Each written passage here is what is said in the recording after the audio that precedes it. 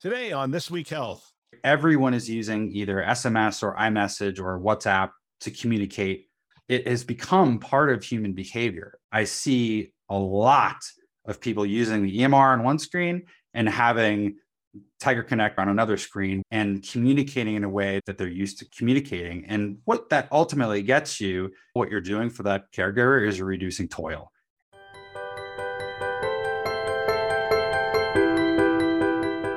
Welcome to This Week Health Community. This is Town Hall, a show hosted by leaders on the front lines with interviews with people making things happen in healthcare with technology. My name is Bill Russell, the creator of This Week Health, a set of channels designed to amplify great thinking to propel healthcare forward. We want to thank our show sponsors, Olive, Rubrik, Trellix, Medigate, and F5 in partnership with Sirius Healthcare for investing in our mission to develop the next generation of health leaders. Now, on to our show. All right. Hello and welcome back to Town Hall. I'm Brett Oliver, the CMIO for Baptist Health in Kentucky and Indiana. And with me today is Will O'Connor, orthopedic surgeon and the CMIO for Tiger Connect. Welcome, Will. Thanks, Brett. How are you today? I'm doing pretty well. I'm glad to have you. Thanks. Well, Thanks for having me. Yeah, let's just jump right in. So you've got a background and interest, a passion about clinical communication and throughput, particularly in the hospital.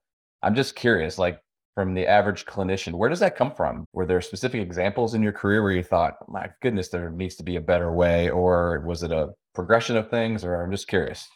I think it was a little bit of both. I mean, I started really early. So I got, as an elementary school student, I knew I wanted to be a doctor. And so my natural first jobs were to try to get a job in the hospital.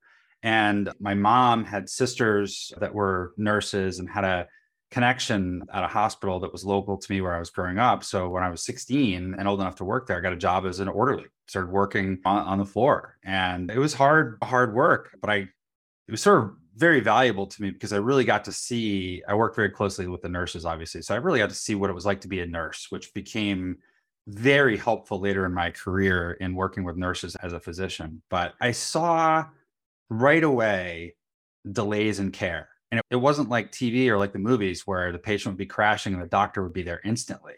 It would be hard for them to find the physician sometimes. And there was a delay in the physician showing up sometimes. And even just routine care of patients, I saw what a struggle it was, especially for the nurses, to find the right person who's covering, like who is covering for this patient for this specific thing. It's a question that still gets asked today all the time.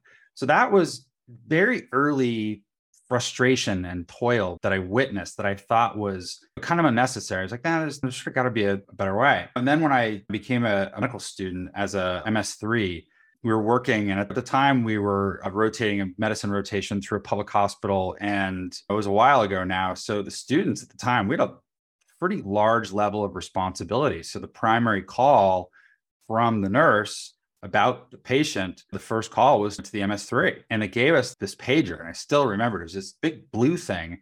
And it had one light on it. And the light could only display one number at a time. So the pager would go off, beep, beep, beep. And the light would blink. And you'd have to look at it. And it would beep the 5-digit extension, 5, 2, 3, 1, 4, one number at a time.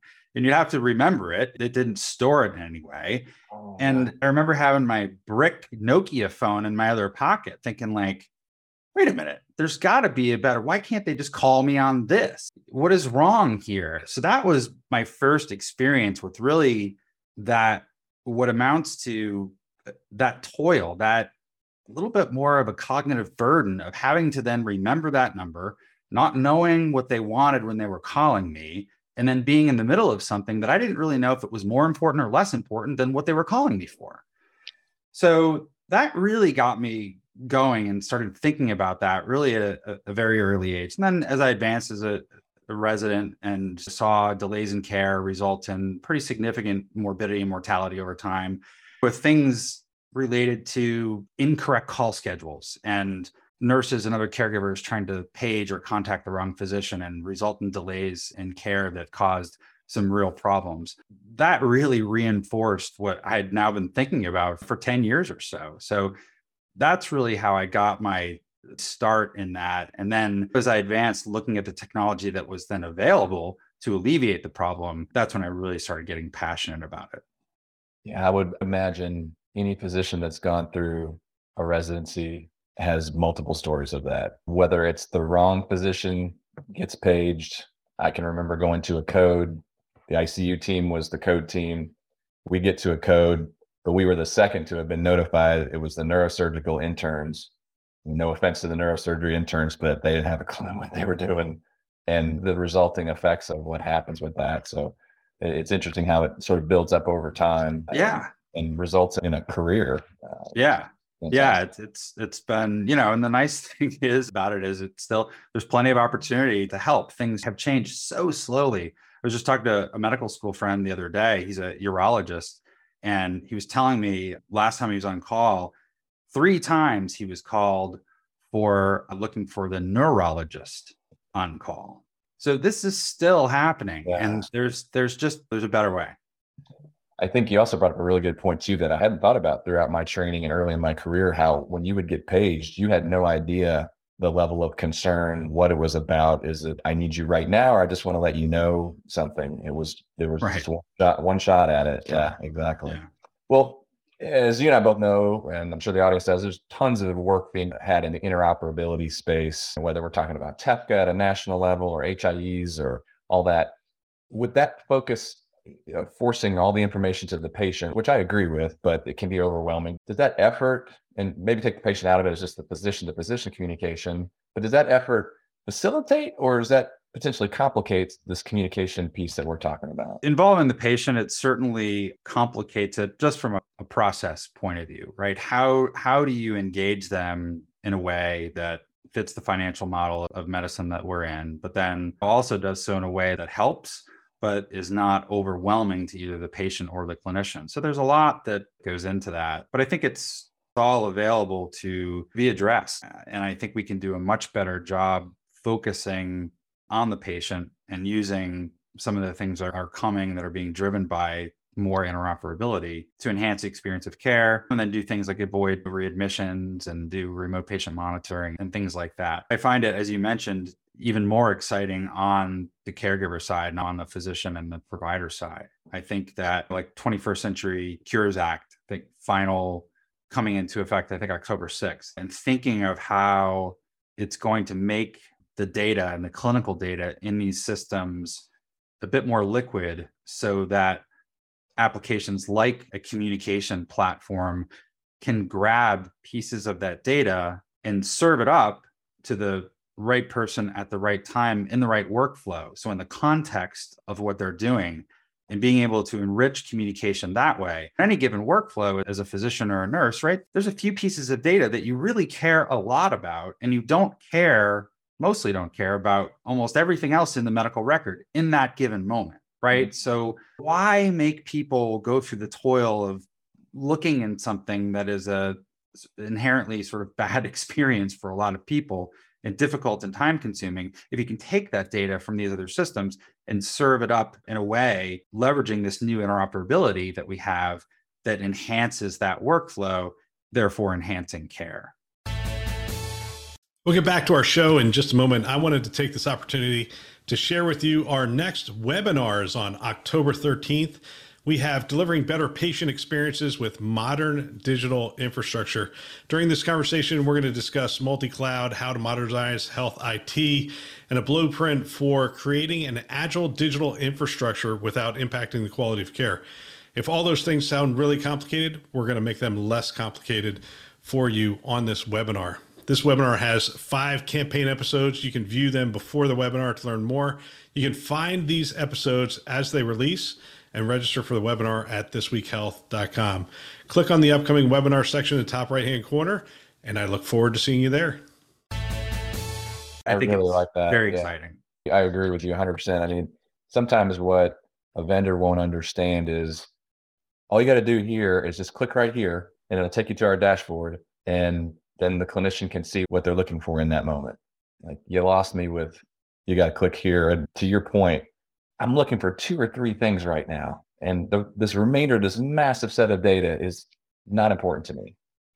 To your point, in that moment.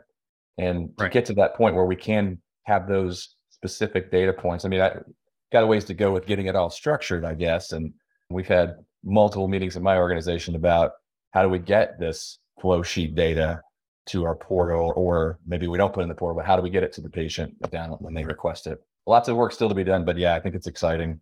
It's creating certainly a different ecosystem for data to be used. So kind of along those lines, but this is kind of what you're doing now. Where do you see this clinical communication, whether it's the technology or just in general, evolving to in, I don't know, we can talk about near future or semi-near future? I think I'll talk about near future and things that are possible today, to just taking advantage of the technology that exists today. And I think, to me, where it's going and where I've seen the most success is adapting it to workflow. So don't think about communication in terms of like, oh, I got to have a secure messaging system, and now I need a scheduling system, and I need middleware for this, right? And taking that technology approach. Rather, what I see people doing, and where I think the change is coming very soon, is working backwards and saying at the executive level, hey, we've got a length of stay problem. We've got a capacity problem.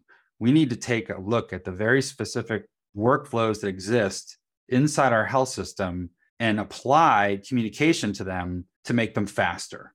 And I'll give you an example of something that we're doing. We're doing a lot of work now in stroke care, where we're working with health system and hospital clients to improve their door-to-needle time, among other types of critical path scenarios where time is tissue.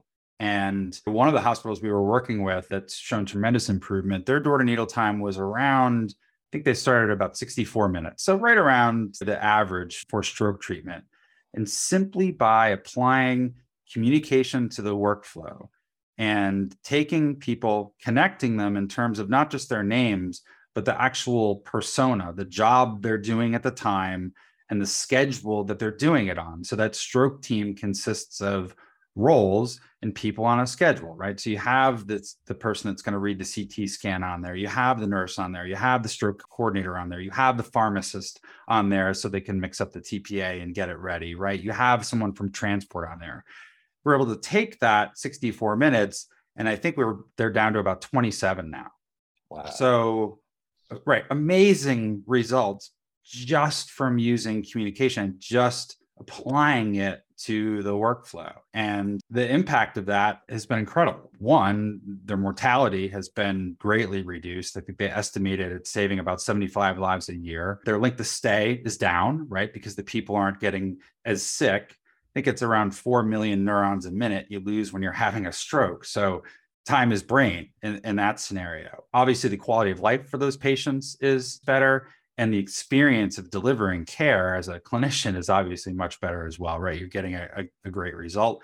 And if you're purely financially motivated, right, the length of stay is lower. So for that DRG that I'm being reimbursed on, if the patient's there 2 days instead of 5, that's better for me as a health system. And the margin is going to be better on that patient. I'm going to have a healthier finances based on using these. So that's really where I see things going, is taking these technologies and applying them to the workflows directly. I mean, 75 lives, it's almost like you don't have to do the math on that one, right? I mean, that's 75 families, and you take care of that, and I guarantee the money follows the length of stay and all that stuff. That's amazing. Yeah. I'm curious, one of the communication challenges that I've seen over and over again is someone's got a great new tool, the technology. Here, this is how we're going to communicate. It does this, and this. But what role do you think the technology plays versus, and you kind of touched on it a little bit, sort of starting with executive leadership and saying, what's the problem we're trying to solve? But that operational leadership in determining how we're going to communicate. Sometimes I see they're very happy to bring a new tool forward. But from my perspective, from the IT perspective, like until you say, this is how we're doing it, we're not going to allow you to do this, and this, it just, you're going to end up in the same position. I'm just curious, like, have you, with your experience in all this, the tool versus the operational leadership, and I know it's not either one, but is it 50-50, or what's been your experience there? Yeah, it's a great question. I think it used to be more 50-50. I think that this technology used to be pretty hard. Okay. Hard to build something that's super reliable, that's super secure, that's super scalable, right? Where you can have, I think last year we sent over 4 billion messages across our platform. So the incredible amount of traffic, and that was hard to get there. But now that we're there, it's about 90-10 the other way.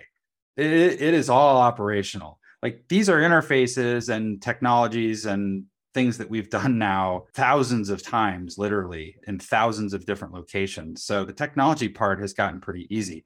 It's the operational part. It's getting someone at the top, CEO is the best, that says, you know what? Communication is important. It is the source of toil for our clinicians. It is the source of medical errors and the source of problems with safety and quality. We need to all communicate on the same channel. Whatever that is, we're all going to communicate on one. And we have 25,000 employees. All 25,000 employees are going to use this channel. And when you do that and you have that network effect, that's when you really start to drive the value and see the value of this. And for every additional person you add to that network, it's exponentially more valuable to the people that are already part of it, right? If you can find everyone, it just makes it so much easier. And to your point, if these fragmented solutions that exist, right? If I'm using a communication application, but I can only get in touch with like 30% of the people, it's no good to me. Sort of a self-fulfilling prophecy there, right? See, I told you this was going to be terrible. Yeah. Yeah. So you've really got to have leadership from the top that says, this is the right thing to do, and this is the way we're going to do it. Awesome. Well, one final question. If you had one thing to speak to other CMIOs or other IT executives, what would be that take-home point from your perspective with communication and the like? I think it would be to prioritize communication and prioritize it, as I suggested before, in terms of workflow, and give something to your clinicians that's going to enhance their workflow. And I think the biggest piece of granular advice I would give, very specific advice that I would give, would be don't do this in your EMR for a few really good reasons. I think number one, you need to give people a backup, to a way to communicate in the case of downtime of an EMR. And we've seen it happen all over the country this year, either from some sort of outage, an error, scheduled or unscheduled downtime, or ransomware attack. We have seen it all this year. And if you're having all your communication run through your EMR and your EMR is down, you've paralyzed your caregivers, right? How is that nurse in the middle of the night going to get in touch with the physician to get orders or otherwise talk about that patient, right? You have to give something for a backup in case of disaster. I think the other thing is, and the reason you don't want to use the EMR is you need to replicate the human messaging experience. Everyone is on their phone. Right? Everyone is using either SMS or iMessage or WhatsApp to communicate with everyone in their lives. It has become part of human behavior, and you have to recognize that, and you have to try to replicate that. Even Facebook, back when they were maybe even a little more wise, right? Early, I think it was probably 2013, 2014, they realized they had to split out Facebook Messenger from Facebook, that fundamentally messaging and communication is a primary use case, and it has to be separate. And the places that I've seen most successful in communication, where they're getting the most value out of it, I see a lot of people using the EMR on one screen and having Tiger Connect or something similar on another screen, where they're using both at the same time and communicating in a way that they're used to communicating. And what that ultimately gets you, in addition to the benefits we talked about before in terms of cost, quality, experience of care, most of all, what you're doing for that caregiver is you're reducing toil. And that's something that today, with all the rates of people leaving the profession and not practicing medicine anymore, I don't like that word burnout. I like the term, hey, these people are realizing this is not so good. I want to leave and go do something else. And it's happening with physicians. It's happening with nurses. This is a way to make their jobs a little bit better and a little bit easier. And it's something that is easy for IT departments to do. And it's something I think I would advise folks to very much consider. Yeah, I appreciate that. It's good, sage advice. I think that cognitive burden, while it's difficult to objectively measure, is a big deal. And we do whatever we can to lower that. So not only do we not make enough of us from a provider perspective, nurse perspective, we have to utilize the ones we have and become more efficient with the ones that we are training up. So Well, this is great. I think we could probably talk for another 20 or 30 minutes easy. I appreciate you coming on today, and thanks for being here. Yeah. Thanks for having me, Brett. Enjoyed it. I really love this show. I love hearing from people on the front lines. I love hearing from these leaders. And we want to thank our hosts who continue to support the community by developing this great content. We also want to thank our show sponsors, Olive, Rubrik, Trellix, Medigate, and F5 in partnership with Sirius Healthcare for investing in our mission to develop the next generation of health leaders. If you want to support the show, let someone know about our shows. They all start with This Week Health, and you can find them wherever you listen to podcasts. There's Keynote, Town Hall, and Newsroom. Check them out today. And thanks for listening. That's all for now.